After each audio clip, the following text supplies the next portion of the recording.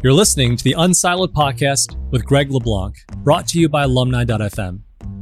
Unsiloed is a series of interdisciplinary conversations that inspire new ways of thinking about our world. So wherever you are today, enjoy today's episode, and here's your host, Greg LeBlanc. Welcome to Unsiloed. This is Greg LeBlanc, and I'm here today with Dana Gioia, who is former chairman of the National Endowment of the Arts, former poet laureate of the state of California, and also the author of numerous books. Lots of works of poetry. I only have one of your poetical books here with me, the most recent one, which is Meet Me at the Lighthouse, but also author of many opera librettos, translations, and a number of works of prose, including this one, Can Poetry Matter? Another one called Disappearing Ink, Poetry at the End of Print Culture. This one called The Catholic Writer Today, and other essays, and a memoir, Studying with Miss Bishop. Welcome, Dana. Good to be here. So, well, first of all, we're probably going to spend most of the time talking about your prose works. And I think that sort of says something about the state of poetry in modern America. When, as a social scientist, whenever somebody makes a claim like poetry's on the decline, I'm always a little suspicious. I want to see the data. And there are two works of yours which kind of made sort of slightly different messages about the state of poetry in America. The first one, which came out about 30 years ago, was Can Poetry Matter? And I think it was, at least the lead essay was in part bemoaning the decline of poetry and verse in modern culture, particularly modern American culture. But then I think about 10 years later, you came out with this book, Disappearing Ink, which I think the lead essay there said, hey, there's actually a resurgence of what we might think of as poetry. And I guess it kind of depends on how you define poetry, right? Like, is poetry the stuff that the academics recognize as poetry, or does poetry include art forms such as rap, which I'm a huge rap fan and have been since the very beginning. And I've always considered it to be something akin to poetry. Well, let me answer your question in parts. Let me start at the end. What is poetry? Poetry is probably the most ancient art that we still practice. It goes back to a time in history before writing. And anything that was important was chanted or sung. Poetry and art were the same art in the ancient world, and you know that because they use the same words to describe it. Like in Latin, there's a word called carmen. Carmen means poem, song, magic spell, and prophecy. It was all the same thing. Now, poetry is a special way of speaking that invites and rewards a special way of listening. Poetry is language that's raised to the level of song that creates a spell on people so that they listen to it with a different attention than they would bring to normal conversation or prose. So poetry is not a style, it's not the property of any class, it's a human art of crafting words for heightened attention. Now, 30-some years ago, I wrote what actually remains the most famous essay in contemporary poetry called Can Poetry Matter? And I pointed out a cultural paradox. I said that there had never been a society which paid so many people to profess poetry, and yet there had never been a society in which poetry mattered less to the public culture and to the general audience. And I raised the outrageous notion that maybe those two things were connected. Maybe the way that poetry had been institutionalized was the reason why poetry's audience was so bizarre and why poetry was so marginal. This article created more mail than any article in the history of the Atlantic Monthly, and that's a long history. The letters, however, were interesting. This is back when people actually had to put a stamp on it. I think I got one thing that was called an email. Nobody really knew what it was. But I got hundreds and hundreds of letters. Every letter that was written, well, first of all, the letters fell into the normal ways of positive, negative, and incomprehensible. All of the letters that came in were positive, except for about 5% of the letters. Every negative letter was from somebody in an English department or a creative writing department.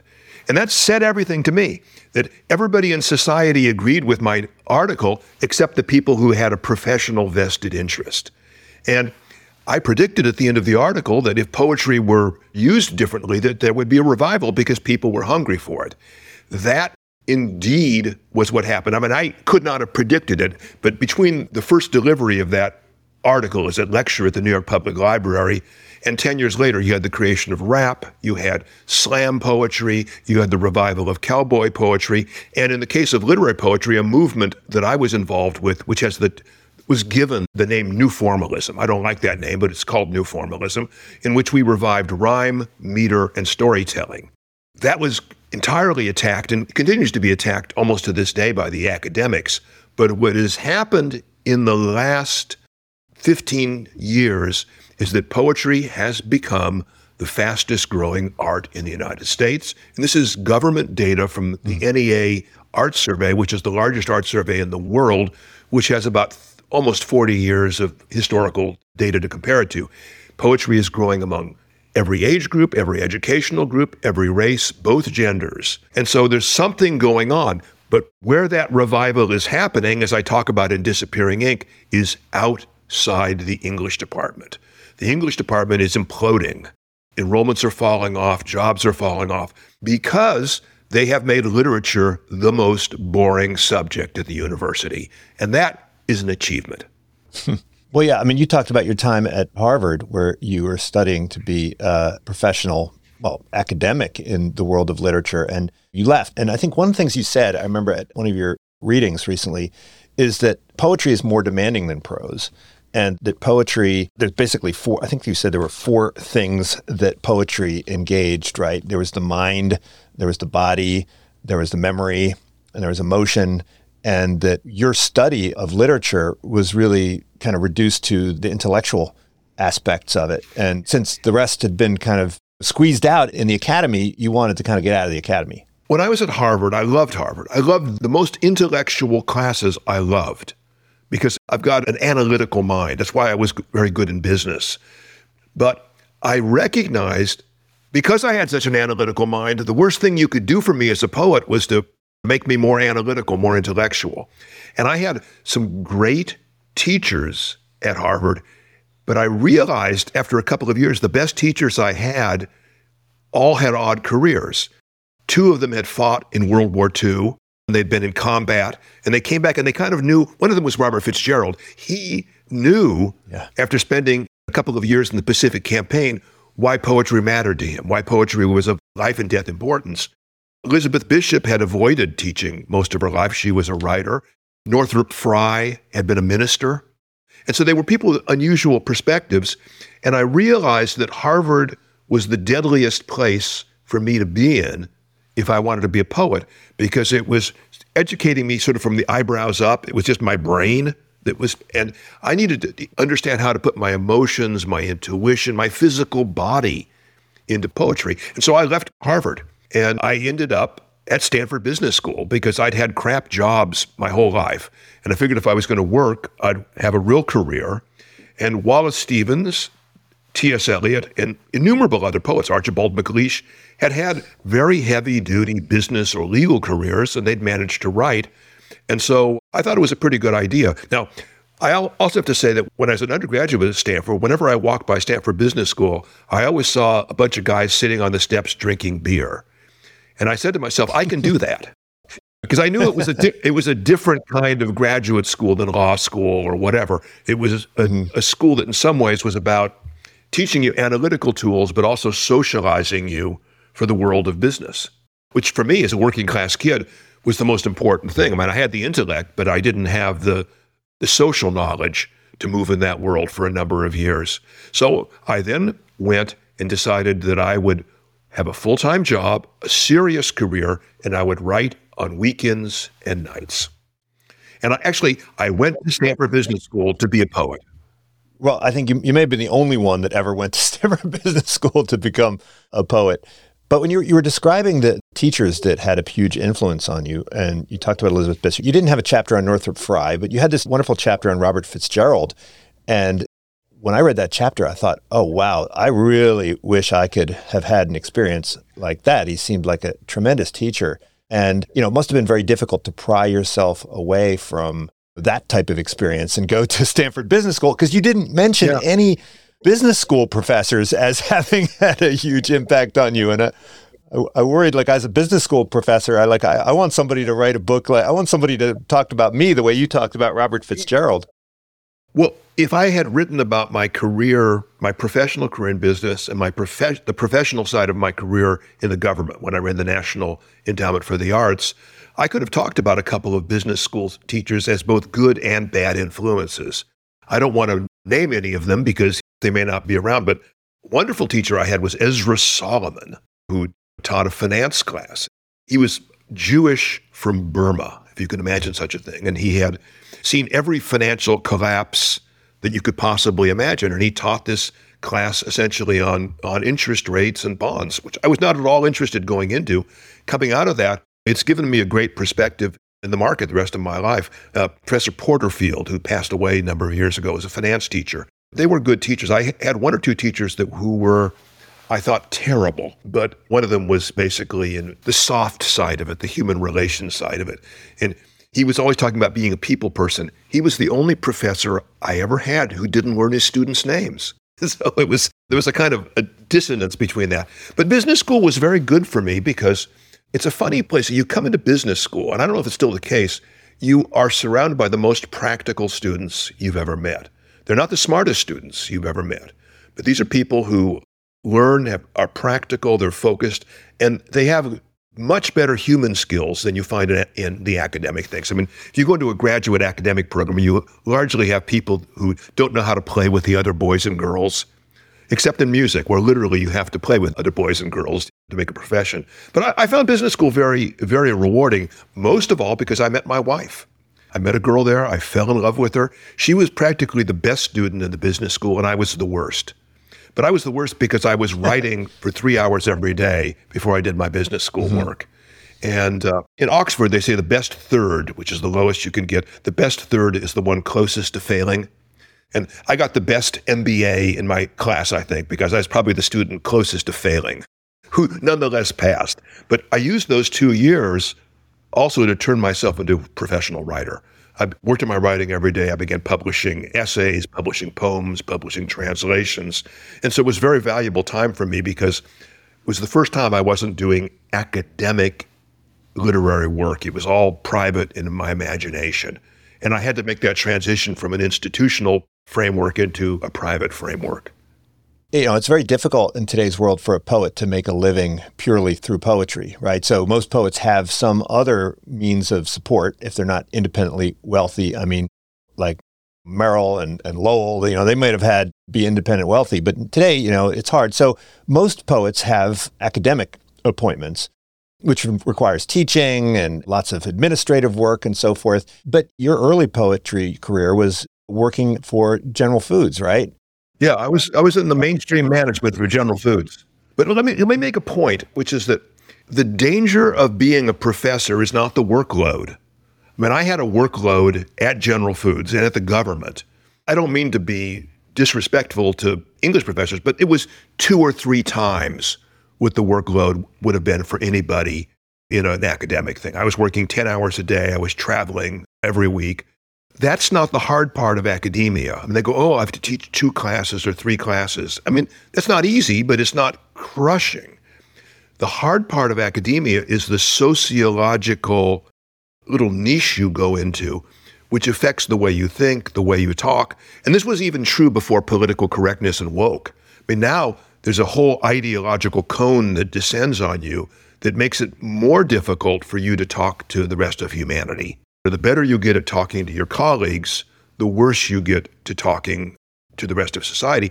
That's a major cultural problem in the United States. Our academics have, in most cases, forgotten how to lead a larger public conversation. And so that's what I wanted to avoid. And, you know, I had no idea what the political problems, sociological problems would become much, much worse.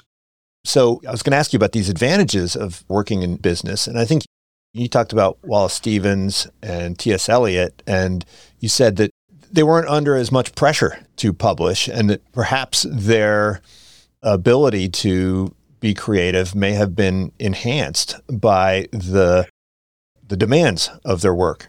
I absolutely agree with that. I mean, here's the problem. If Wallace Stevens had been a professor in the contemporary university, he would have been fired. He published his first book of poems at the age of 43. I mean, they would say, Wally, you're not a very nice guy, and you're just a terrible writer. Just get out of here. And he had the chance, the solitude, the isolation, the ability to meditate away from the literary marketplace that allowed him to take a kind of soft, he was writing like John Keats when he was in college to become one of the major modernist poets. That's what I needed. I needed space. Didn't need somebody to make me smarter. I needed to become dumber to become a poet. And I mean that in a positive sense. I needed to get my intellect talking to my emotions. I needed to train my physical body. Luckily, I was trained in music to hear things, to hear how words work. Now, I'll tell you the biggest advantage I had in business. I mean, first of all, I had a paycheck. So I didn't have to worry about publishing things or whatever to secure my job. I just had to make $150 million of profit every year. Small thing. But I was surrounded by very intelligent, non-literary people. I heard how they spoke. I heard the stories that interested them. I saw how when somebody retired or was leaving the company, they would write a poem. They would write a poem, usually a sarcastic, funny poem for a guy, a nicer poem for a woman. I noticed the meter that they would use. I noticed the rhymes that they would do. I noticed the stories they told. And that grounded me in kind of intelligent, everyday America. And that was the best training I could have had as a poet. Because rather than being grounded in what PhD candidates at an Ivy League research university were like. And so I was able to rebuild my poetry in a sense from the ground up. And I spent about 7 years not publishing any poems. And then when I started publishing again, I immediately ended up in the best magazines in the country, Hudson Review, The New Yorker, Poetry. And they were asking me for my work. And so it was very much what Wallace Stevens did, which is not to compare myself to Stevens. And so I was very happy working full-time and writing full-time, writing in all my spare hours. And I probably would have stayed that way had not certain things happened in my life. Well, I think you told a story about when your boss found out that you were a poet, right? And was a bit taken aback. Yeah. I'm a sweetheart, I assure you, but I'm a tough-skinned guy. I come from a rough neighborhood. My parents were the kind of parents that were always criticizing you. So I had the ability to work for bosses that other people couldn't. And I had this one boss who was, I'll use his name. His name is Greg Murphy. He'd be happy to hear this story. He was brilliant in business, but he had been All-American sports at Annapolis in 2 different sports. He'd come into sort of commanding combat, longshoreman, unloading stuff under fire. He was totally tough. And he was back in about 1940 for his leadership skills. It would have been great in World War II, not so good in a New York corporation. So some people found him difficult to work with. And he treated his part of the company like it was a military unit. And he called everybody by their initials. I was DG. And so I didn't tell anyone at General Foods that I wrote poetry because I figured it wouldn't help me any. I mean, if you had a poet working for you at General Foods, you'd check their arithmetic. You really wouldn't trust them making decisions. And I was a very hardcore, very successful guy there. But Esquire did an issue called Men and Women Under 40 Who Are Changing America. And they put me in it. And when they called me up to interview me, I said, I don't want to be in this. And they said, well, why not? I said, I don't want anybody at the company to know I do this. And they said, well, we're going to publish it about you whether you want it or not. They had like 100-some people that was in it. That's the first time I ever saw Bill Clinton's name. And so they brought it out, and people at the company worked it. They didn't see me when I published poems in the New Yorker because they didn't look at the poems in the New Yorker. They only looked at the cartoons. And so when this came out, so somebody came in and said, Greg wants to talk to you. And I knew what it was about because everybody was, and so I come in his office, he's chomping this cigar. He always had this greasy cigar butt. He goes, DG. And I go, yeah, Greg? Somebody told me you wrote poetry. And I said, yeah, Greg, I do. And he looks at me and he goes, shit. And that, I think, summed up the corporate view of the poet in the 70s and 80s. I finally quit in 1991 after 15 years in the job. And I quit because I intended to make my living as a writer. And I was able to. I was lucky. Well, they say every writer has an audience. You mentioned being able to communicate with more ordinary people and your family background. I think at one point you said that you wanted to write the kind of poems that your grandfather could understand, or that your uncle was a special case, I think, because he was very, very highly educated, right? But, that your grandparents could understand. And that seems very different from, I guess, a typical mainstream poet. Well, if you're in the academy, you have to write poems that your professional peers respect, because that's who controls the rewards. They control your job, your tenure, your promotion. They're the ones that are giving you prizes. I think that is a trap. Now, I want to be really clear about this. The English department is some smart people, but they aren't the smartest people on the planet. They really aren't. They think they are, but they aren't. If I went into General Foods, I had at least as high a level of intellect, I would have had in most English departments, maybe not Harvard. But intelligence is in every profession, it's in every class, it's in every race. And poets are deluding themselves to think that if they try to engage a broader public, that they're somehow lowering their standards. It's more difficult to write a poem which engages different people in different professions with different life experience. So I try to write a poem which I can hold up against the best things in the literary tradition. I mean, I bring my poems to the ghost of Dante, the ghost of Frost, the ghost of Auden, and I ask, Wisden, how are these poems? But which does not, which does not refuse entry to other people. Now, you can't write for everybody because some people just don't care, they don't think. But, let's say that I'm writing for the top 10% of the United States. Let's say the top 20% of the United States. That's almost 65 million people. I mean, that's a huge, huge audience. And if you look at this, the top 20, 30% of Americans read poems. Now, are they reading the poems that Harvard wants them to read? No, they aren't. But they're reading poems that speak to them as human beings. And, when people find out I'm a poet, they almost always talk about poems that matter to them. And most people have 4 or 5 poems in their heart. Some of them memorize it, or they or someone they love writes poetry. I was at the recycling center about a year ago. I was cleaning out my studio because I've done 22, 23 anthologies of these thick books I was the best-selling college literature textbook writer for about 20 years. And so I had thousands of pages of manuscripts, of proofs, of permission forms, of all this stuff. And I was just getting them out. I had 2 full carloads there. And the second time I was just dumping this stuff in, and this man that lives in the shack in the dump, I'm not sure what his official position is, but he looks like the kind of guy that lives in the dump. He comes over and he goes, "Are you a lawyer?" And I said, "No." I said, "Why do you ask?" He said, "Well, you're throwing all this paper out." I said, No, I'm a writer." And he goes, What do you write?" And I said, "Well, I'm a poet." He goes, "Really?" He says, "I want to show you a poem." So he goes back into his shack and he comes out with these 2 old pieces of paper. And he says, "My brother in Vietnam wrote these poems. And he came back and he was very unhappy. He could never adjust. And he's dead now. But I read these poems all the time. Can I read them to you?" So he unfolds it, and they were not bad poems. And those poems were a living link between him and his dead brother. His brother's experience in war, his brother's experience afterwards. That's what poetry does. Poetry allows us to talk to the dead, to remember people, to renew experiences we have. That's the magic spell of poetry. So this guy, if I'd brought a Harvard professor and I said, "What odds would you have that this guy had poems he loved and he knew the poet?" They said 1 in a million.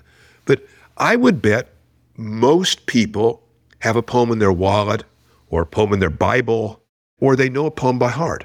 My mother was a Mexican-American woman of no great education, and she knew many poems by heart, and she recited them. My grandfather was a cowboy, a vaquero, a Mexican cowboy, and they would sit around the fires during the cattle drives. They'd sing songs and they'd recite poems. And so he learned poems by his ear, and he still knew them at 70. after a great deal of drinking.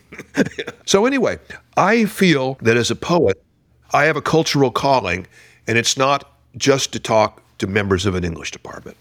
Well, I remember that when I first saw that scene in Le Bourgeois Gentilhomme, right, where he talks about poetry and prose, and it's hard to remember that those were sort of equally represented in people's literary landscape. And now poetry has sort of shrunk to become a relatively small part of the literary landscape. And it reminded me, I was having another podcast where I was reminded that at one point, philosophy and theology were kind of equally represented in the academic landscape. And of course, theology is just this little rump.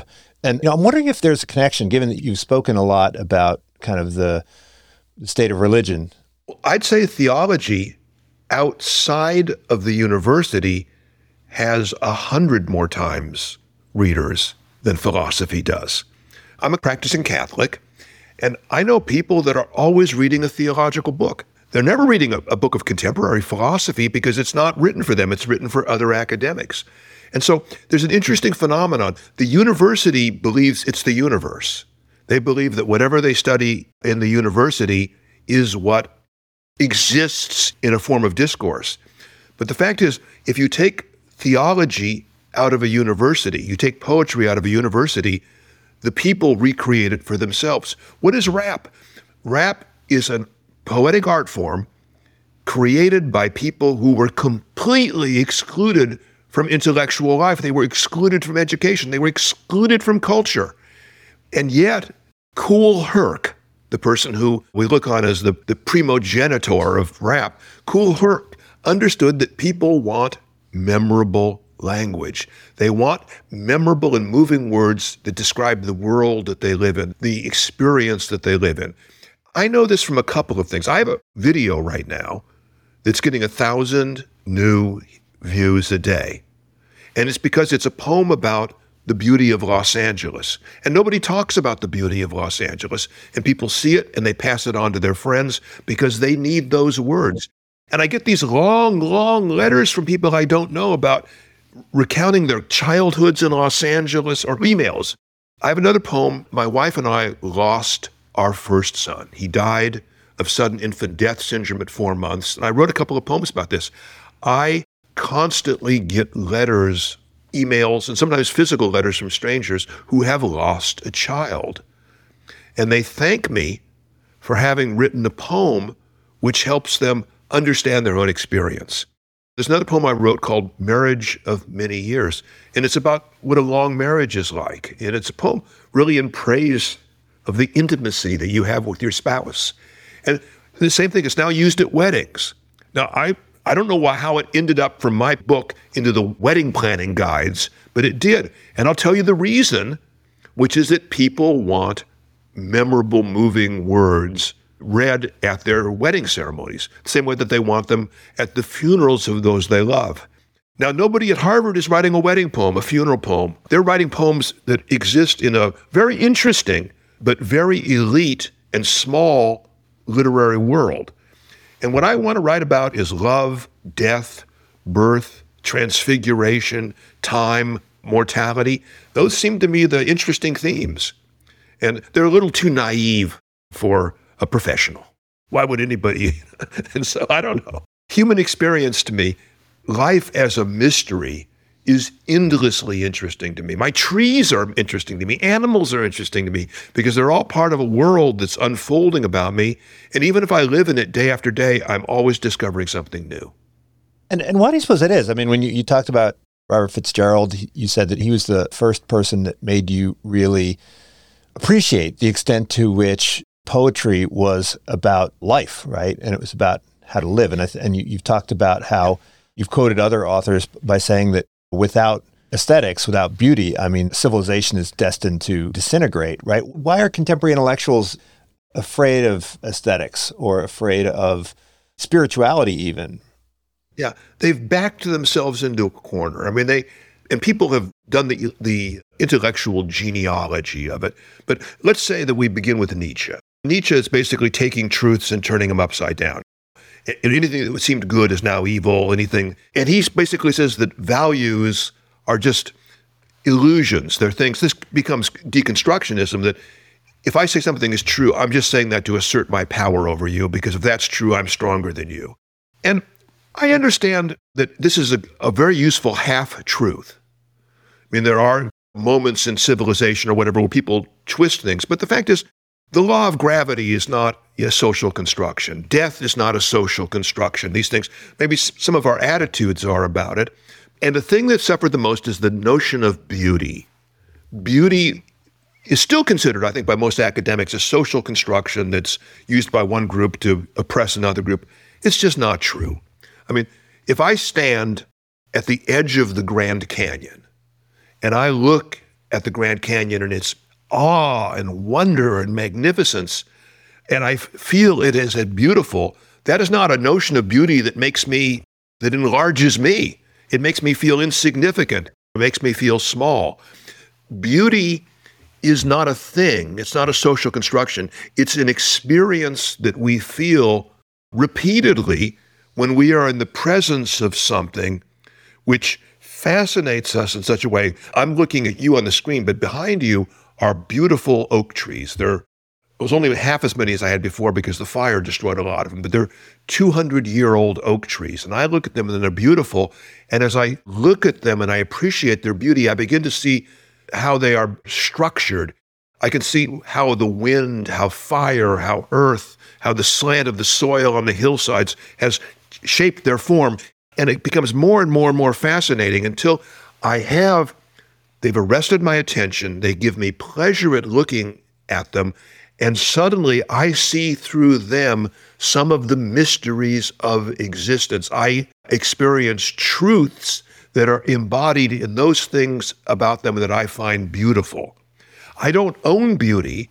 I don't have a thing that's beauty. Beauty is an experience. It is maybe our highest level of full human cognition, where physically, mentally, emotionally, imaginatively, we're able to apprehend some of the mysteries of existence. And when you say, well, beauty is not truth, beauty is a social construction, you're missing the whole point. And then you start to create art out of that, and you have hollow art, because you have this art that's just made up of your little white cells and not your sensory experience, not your physical experience, not your emotional experience, in league with your intellect. So I'm not saying that beauty is dumb or anything like this, but it is harder to create art which engages the full human intelligence than it is to create art that's merely intellectual. And in the same way, it's harder to come to terms with the actual beauty, the experience of beauty that we find continuously through life that doesn't try to reduce it to a little thing. And that's why art is experiential. That's why sometimes you'll have great artists who can't even explain what they're doing in words, because they've got all of the intuitive genius. I don't think anybody would have wanted to engage Picasso in a lot of things. He was a kind of cagey, cruel, exploitative peasant of incredible genius. He was busier putting his hands on the women around him or getting money. And that's not to demean Picasso's genius. It's just that he, as a human being, was greatly flawed. He was not a great intellect, but he had the instincts of a genius of the highest order and the ability to create art of the highest order. Well, that's why I'm not asking you to explain or interpret any of your own poems, right? Even though I'm asking you to talk about poetry in general. Let's read at least one poem. What would you like? Do you want me to just pick something? There's some that I really enjoy. I like the Litany of Lost Things. I really like that one. I like Homecoming. Speaking of love, there's a bunch that I really like. Well, it's interesting because the Homecoming is like a little novella in verse, about a murderer, but it's too long for the show. We could do Epitaph. That's a short one. Okay, well, that's the shortest one in the whole book.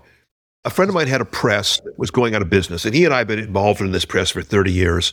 So I said, let's write epitaphs for the people that are involved. So I wrote mine, which is, Here Lies D.G., a poet, who can say?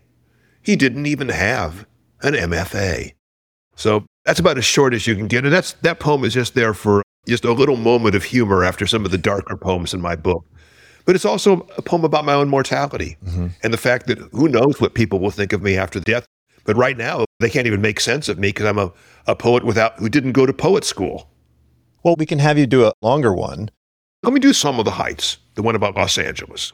Okay, this is a poem about Los Angeles, and it's very simple. Once again, I like the poem to talk to your physical body. So take your physical body in your imagination and stand in the Hollywood Hills, maybe right underneath the Hollywood sign, and just look out at Los Angeles at night. The poem never moves from that position, and I simply talk about what you think, what you see, and what you feel. Psalm of the Heights. You don't fall in love with Los Angeles until you've seen it from a distance after dark. Up in the heights of the Hollywood Hills, you can mute the sounds and find perspective. The pulsing anger of the traffic dissipates, and our swank, unmanageable metropolis dissolves with all its signage and its sewage until only the radiance remains. That's when the city of angels appears, silent and weightless as the dancer's dream. The boulevards unfold in brilliant lines. The freeways flow like shining rivers. The moving lights stretch into vast and secret shapes, invisible at street level. At the horizon, the city rises into sky, our demi-galaxy, brighter than the zodiac. Surely our destinies are written in this zodiac, whose courses and conjunctions govern us. Look down and name our starry constellations: Wilshire, Olympic, Santa Monica. In speeding comets or sleek thunderbirds, we travel the 12 houses of the heavens, ascending Crenshaw, Sunset, or Imperial, locked in our private worlds of lust or laughter. Who will cast the charts of our radiant sorrow, or trace the secret transits of our joy? The traffic shimmers in its fixed trajectories, dense and indifferent as nebulae. Though you resist the gaudy spectacle, you can't escape the city's sortilege. Move away if you wish, to the white Sierras, or huddle in the smoky canyons of Manhattan. You'll miss the juvenescent rapture of L.A., where ecstasy cohabits with despair, lascivious and fitful as a pair of lovers. Let someone else play grown-up. Here the soul sings like a car radio, and no one asks your age, because we're all immortal. Inhale the spices of the midnight air, drifting from Thai Town and Little Armenia. Here on the hilltop, the city whispers to you, come down and play in the traffic. Merge into the moving lights, our myriad, the luminous multitudes that surround you. Join their fiery orbit. Shine with us tonight. Where else can you become a star? So that's a poem that's playful, it's serious, it's emotional.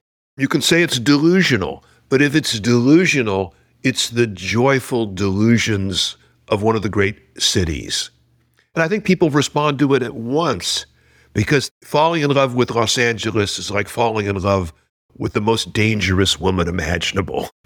And it's intoxicating, and you have to be wary. But people respond to that. And it's building an audience because I'm talking about something nobody else talks about. Now you can say, I'm using one or two words there that nobody knows what they mean. When I say, you can't escape the city's sortilege, which is a fancy word for sorcery.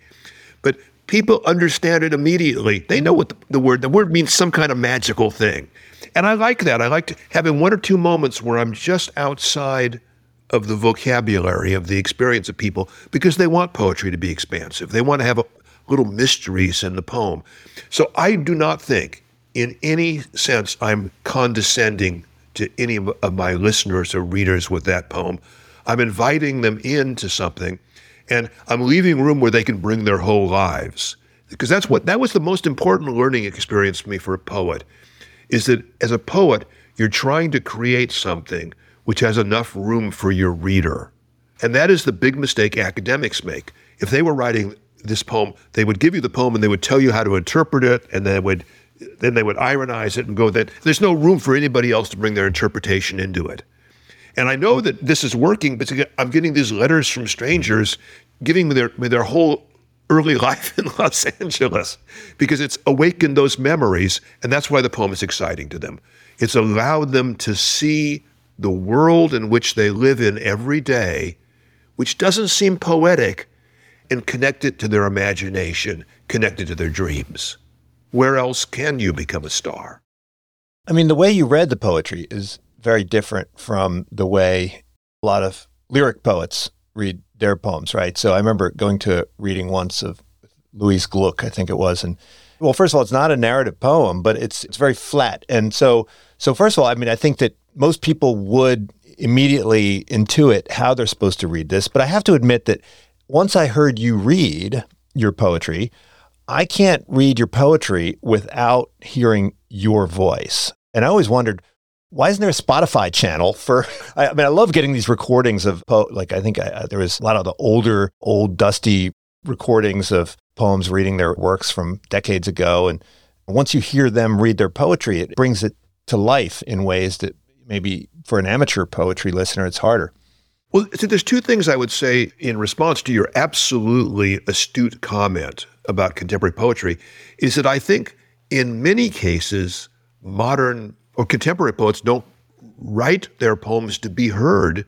They write them to be read silently on the page. And that's fine. That's fine. But in some ways, you're betraying what the art is.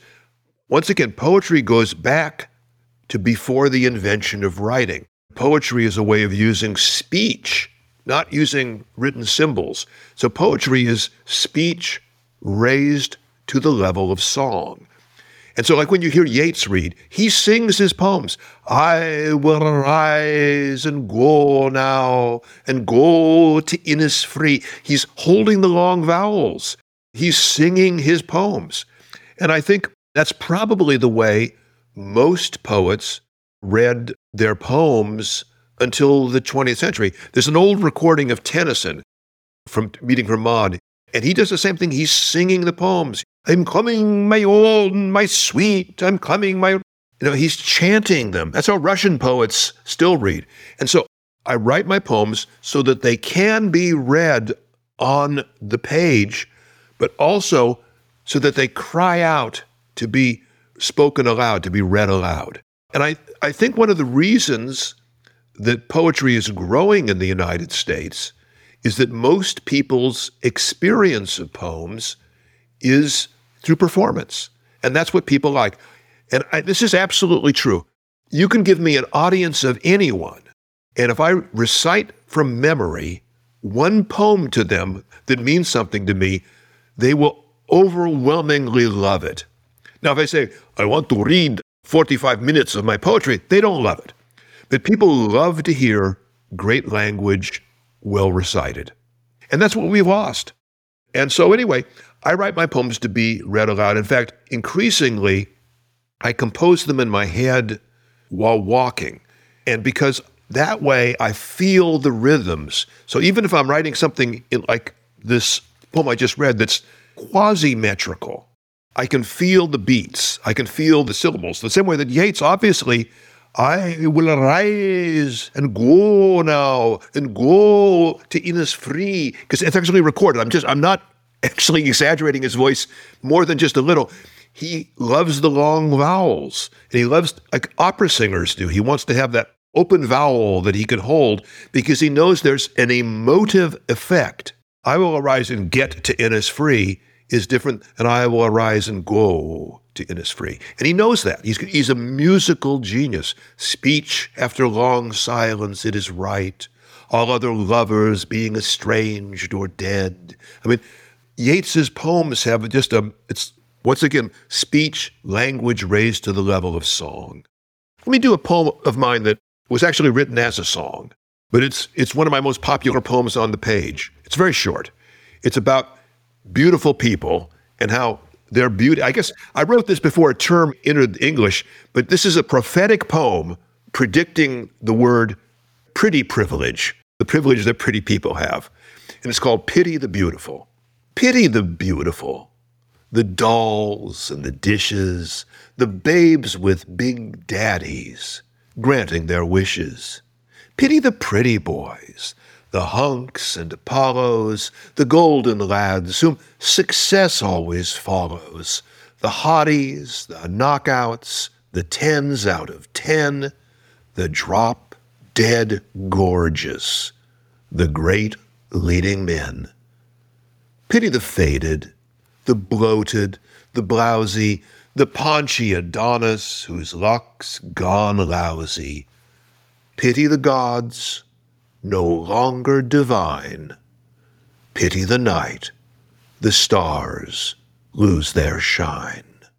Now, I wrote that because Helen Sung, a jazz pianist, wanted lyrics for an album we were doing together, but I wanted to write it the way Ben Jonson or William Shakespeare or John Donne would have written a song. They call certain poems songs that were meant to be set to music, but were also meant to be read as very lyric poems. And I didn't think it, but this is a poem that's very popular among high school kids. And as soon as I realized, well, I could see why, because, business school, there was always one or two guys that were just good looking. They were the kind of people you would cast as the brilliant young executive. And they always got twice as many job offers as everyone else, as did the most beautiful women. And you see this, but, when the looks begin to fade, then a lot of these people have very hard times because they've been skating by on the fact that people just love to look at them. But anyway, it's a human truth. Is anybody at Yale writing a poem about babes and dishes of pretty boys and golden lads? I don't think so. But yet, it's an experience people have, an experience people have early in their life, and it sometimes becomes an experience which traumatizes them throughout the rest of their lives. So anyway, I don't mean to blow my own trumpet, although I guess that's exactly what I've been doing for the last few minutes. But I like having fun with poems. I think that poem is both fun and sad. You said that Shakespeare never made his listeners feel stupid, and I don't think Verdi ever made his listeners feel stupid. But, you said this makes you sad as well. Part of your work, it seems, you said at one point that poetry helps you to endure suffering, right? That suffering is redemptive. There's a religious aspect to your work. And I wanted to ask you about that. You said that the separation of religion and art harms both. I wonder if you could elaborate on that. Well, let's talk about suffering first. Suffering is unavoidable. And nobody has such a blessed life that they don't have bad things happen to them, great losses. And actually, most people have terrible things that happen in the course of otherwise good lives. My best friend's beautiful wife developed dementia in her 50s.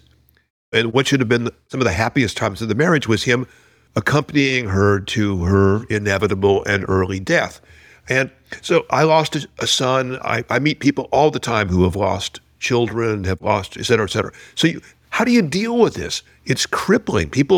Many people simply take drugs to blunt their responses. I saw men who sort of tried to shut off part of their emotional life because it's the only way they could deal with the pain.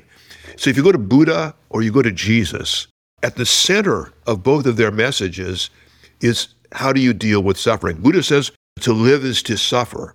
And so your primary response of that is how do you deal with suffering? And that's essentially the entry into Buddhism. I'm a Catholic, and I try to live as much as possible by the words of the gospel. And I don't think of it as a restrictive thing. I think of it as a kind of an expansive, challenging thing. And so what the message is there is to rather than try to avoid or deny your suffering, to embrace it. And Seneca does the same thing as a Stoic. The Stoic philosophers, you take that suffering and you see where it leads you. Losing my son, which was the most unbearable and permanent wound of my life, even worse than losing my parents, losing people that were very close to me, because he was my only son at that time, led me to become a much more compassionate person. It led me to understand other people's suffering. Well, you have a lot of suffering in yourself, you recognize it immediately. When I give poetry readings, almost always there's somebody in the audience who begins looking at me differently, and then they come afterwards and they stand off to one side, and they want to be the last person who talks to me. And I now greet them, and I say, "You've lost someone too." And they go, "Yes, how did you know?" And it's because my suffering has made me attuned to this. Gay people have a thing they call gaydar. I have suffering dar. It's, I guess, probably a lot less fun, but it isn't. And I feel an affinity with them. And what I do, even yesterday, I got an email from someone who had lost a daughter. And she talked about how important this poem I wrote called Majority is, which was a poem I wrote on what would have been the 21st birthday of my son. And she said she couldn't understand why the birthdays were unbearable for her. And she says, this gave me a way of understanding that. And I could not have, that's better to me than a rave review from somebody at Princeton, because I felt that my poems had a human use and value. So for me, I write the poems the muse gives me. I can't really pick the poems I write, but a lot of times the muse gives me poems about something that's dark, and I have to make sense of it. There's a wonderful thing that Seneca said, and an Italian painter I know quoted it to me after my son's death. He goes, "If you follow your destiny, it guides you. If you resist it, it drags you behind it." And I think that's quite true. And I think most people are being dragged. They're happy to follow their good destiny, but their painful destinies they try to avoid, and it drags them along behind it. And they can never escape it, and they can only suffer from it. So anyway, so you look at this and you say, what is poetry's relationship to religion? It isn't religion. They're two quite different things. And yet, if you're a Jew or a Christian, you understand that 1/3 of Scripture is written as poetry. Now, why would they do that? Are the prophets bad writers? That they don't understand that what we need are things in straightforward prose? No. It's part of the genius of the Judeo-Christian tradition that for those things which are mysteries, that are prophecies, that are visions, the natural human language is poetry. So now you realize that poetry and religion are not the same thing, but they overlap. That poetry gives the language by which we can understand religious vision. It's true in Hindu religion. It's true overwhelmingly in Islam. It's true in Buddhism, that you cannot conceive those religions without understanding the poetic nature of their expression. Now, what does religion bring to poetry? Well, if you're writing poetry without a profound spiritual or religious vision, I think you're writing shallow poetry. What you're trying to do in poetry, you're making constructions of words, and you can write amusing poems that are not very deep.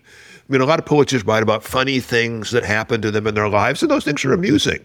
But if you're trying to write poetry at the outermost extent of its possibilities, you are, by nature, wrestling with the mysteries of human existence, and it clarifies and deepens your expression to, in a sense, have one of the great spiritual traditions behind you, or underneath you, or in front of you.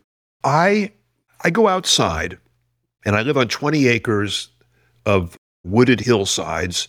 Used to be country, but now the suburbs are catching up with it. And I'm surrounded by the mysteries of existence, and I feel my life simultaneously as physical and metaphysical, as material and spiritual, and that those two realities are interpenetrated in the same way that my spirit and my body are two expressions of the same thing. So I was never really an explicitly religious poet. Until recent years, I wrote a couple of poems, but I'm still not primarily a religious poet. But everything in my poetry is informed, I think, by a spiritual perspective on human existence. Well, Seneca was, in addition to being a literary figure, was also a successful business person. And one of the questions you raised in one of your essays is, why is there no poetry about business? I mean, isn't like Elon Musk the Achilles of today? I mean, aren't the discoverers of vaccines and the creators of light bulbs, like, why don't they deserve the kind of epic treatment that the heroes of yesteryear got? Why aren't their activities ennobled in some way why don't they have a cast of hired poets to sing their praises? I think if they hired them, they probably would get people singing their praises. Put them, give them a good salary with a stock plan. You'd probably have epics for every CEO, unfortunately. Yeah. I mean, the conventional explanation is that poets aren't in the business world, so they don't know it from the inside. But that's wrong. T.S. Eliot was in business, Wallace Stevens, A.R. Ammons, Archibald MacLeish, Richard Eberhart, Ted Kooser, James Dickey. I mean, you can go on and on. When I wrote an essay, it was the first time anybody had noticed this because I was trying to figure it out for myself how central to the American poetic tradition are writers who spent their formative years, or in some cases their entire lives, in the business world. But those people wanted to hide that fact generally from the public because they felt it was unpoetic, that it said that you were mercenary or whatever. And I think that was true for a long time, that people felt that they would, in the same way that I didn't let people in business know I wrote poetry, these people didn't want, I was never ashamed of it. I was a poor kid, the oldest kid in a working class immigrant family. I had to make a living to help get my sister 21 years younger than me, a brother 20 years younger than me. My parents had no money. I had to be responsible, as did indeed my brother Ted, who's now become more famous than me, and he's probably much smarter than me, famous jazz music critic. We had to be practical. We had no choice. If we chose not to become a professor, we had to make a living. And I'm proud of living. I learned so much, and I'm proud of my business career. I enjoyed my time at Stanford Business School. It's not anything that's embarrassing. The other thing is that the literary community hates business because everybody in an English department has a brother or a cousin that's a lawyer or a businessman, and their parents are always reminding, Seymour makes 3 times as much money as you do. So they've all got a chip on their shoulder against business people. It's like everybody in New York has a cousin or a brother that went out to Los Angeles. So there's a rivalry between those things. So the literary world hates the business world. Writers who have business understand that, so they're not going to openly invite the hate. But that does mean that some of the most interesting subject matter in American culture, nobody in the business world writes about. Novelists write about it. Movie makers write about it. You even see popular song people write about it. There's another poem of mine that's really kind of weirdly famous. My poem, Money. Let me read this poem. It's a very short poem. Actually, I wrote it as part of a prose piece, and a friend of mine said, if you took that out, it could be a poem. I took it out, and I completely reworked it. It's a very short poem. This poem, people put on posters, and it's all slang. And what it shows you is that the genius of American spoken English is full of metaphors and expressions about money, and that they constitute a kind of poem. I have as an epigraph a thing that Wallace Stevens wrote in his journal. Money is a kind of poetry. Money, the long green. Cash, stash, rhino, jack, or just plain dough. Chalk it up, fork it over, shell it out. Watch it burn holes through pockets. To be made of it, to have it to burn. Greenbacks, double eagles, megabucks, and Ginnie Mays. It greases the palm, feathers the nest, holds heads above water, makes both ends meet. Money breeds money, gathering interest, compounding daily, always in circulation. Money. You don't know where it's been, but you put it where your mouth is, and it talks. People love that poem because they've never heard a poem about money. And they've heard every one of those expressions. It greases the palm, feathers the nest, And even the final joke, your parent, you don't know where that's been. Money, you don't know where it's been, but you put it where your mouth is, and it talks. I mean, I take these 3 metaphors and put them together, and you have a poetic frisson. But anyway, I think part of the fun of that poem is that nobody has written about that obvious subject matter. Well, in rap, you see there's quite a few songs about money and about business. Make $1 out of 15 cents, and I could quote quite a few other lyrics that. How many movies have been made about money? Yeah. Well, so last question, and I want to touch just briefly on your role in government, right? So you were at the National Endowment for the Arts, and The arts, there's a big debate over the role of government in the arts. I wanted to focus just a bit more on arts education, right? And its role. It seems like arts get certainly squeezed out of K through 12 education. And the notion of a liberal arts education, even at the university level, is sort of on the outs with the rise of STEM and so forth. How can we get people to appreciate the relevance of the arts? And I think you quote Wallace Stevens by saying the arts need no justification, but it seems like we need to somehow justify the arts and say, okay, you need to learn the arts because it'll help you make more money, or it'll be more productive, or how can we change the conversation to get people to appreciate the importance of arts for living? Let me start by an observation. Inside the arts world, so much of the training of the arts is to produce future arts professionals. And I've been on panels with somebody saying, well, you've got to learn dance. Kids should learn dance because if you don't start young, you'll never become a professional. And I just go, no. That's not why kids learn dance. Kids learn dance to be comfortable with their own body, to learn to move their own bodies in a way that they can control and that they can express their feelings, their personality in. Very simple. If the purpose of education is to produce complete human beings with the skills necessary to lead a meaningful and productive life in a complicated and changing society, how can you even imagine that you're educating people unless you're educating their imagination, their creativity, and their emotions? Kids are killing each other every day because they haven't matured and educated their emotions. Just take poetry. Poetry gives kids, here's you got fourth graders, here's a death poem, here's a poem about war, this, that, and the other. Traditionally, educators have understood that you give students works of art that are too old for them so that they can see these experiences that they have in the future and have had a chance to inhabit them emotionally and imaginatively before they're absolutely necessary. Because having your imagination and emotions capable of handling really difficult big situations could be, in many cases, the difference between life and death, or a productive life and a dysfunctional life. And so each of the arts trains different things, and they usually train two things at once. Now, I did a lot of music early on, and I went to a really kind of a lousy high school.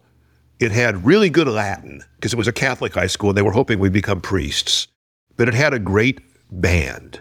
We were the best band in Los Angeles, which is a huge thing. I mean, that's one of the biggest metro areas in the country. Now, that band, and I say this without apology, was full of future criminals of America. Because my high school was full of a lot of people that were future criminals of America. But what the band did was teach them how to play with each other. It gave them something like hitting a drum or playing a trumpet that they were good at, that they felt a kind of reward of these things.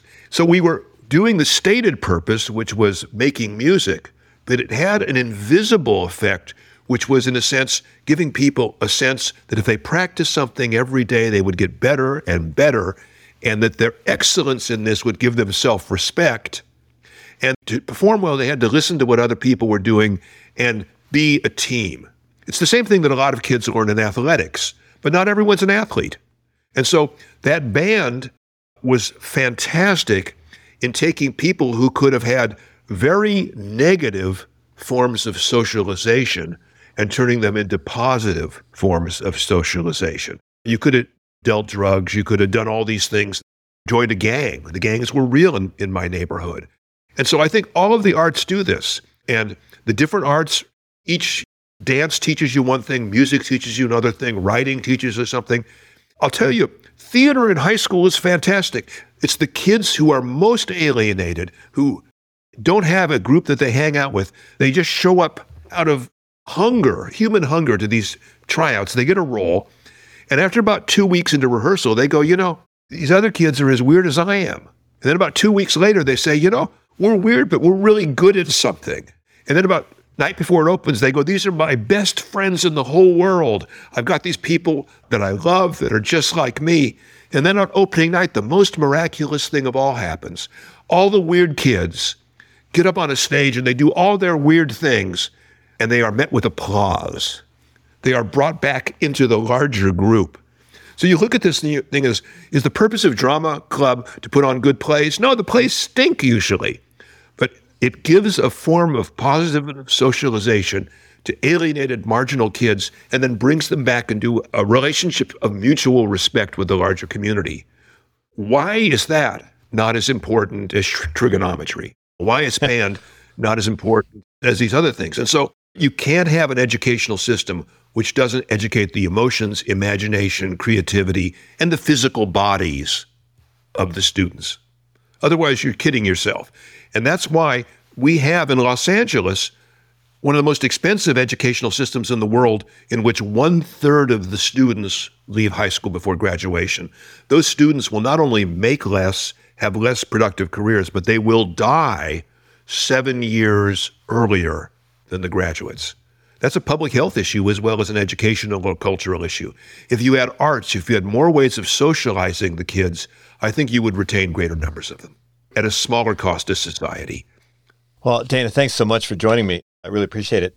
The latest book of poetry is called Meet Me at the Lighthouse. So check that out. But there's also plenty of other wonderful books. I love the memoir, Studying with Miss Bishop.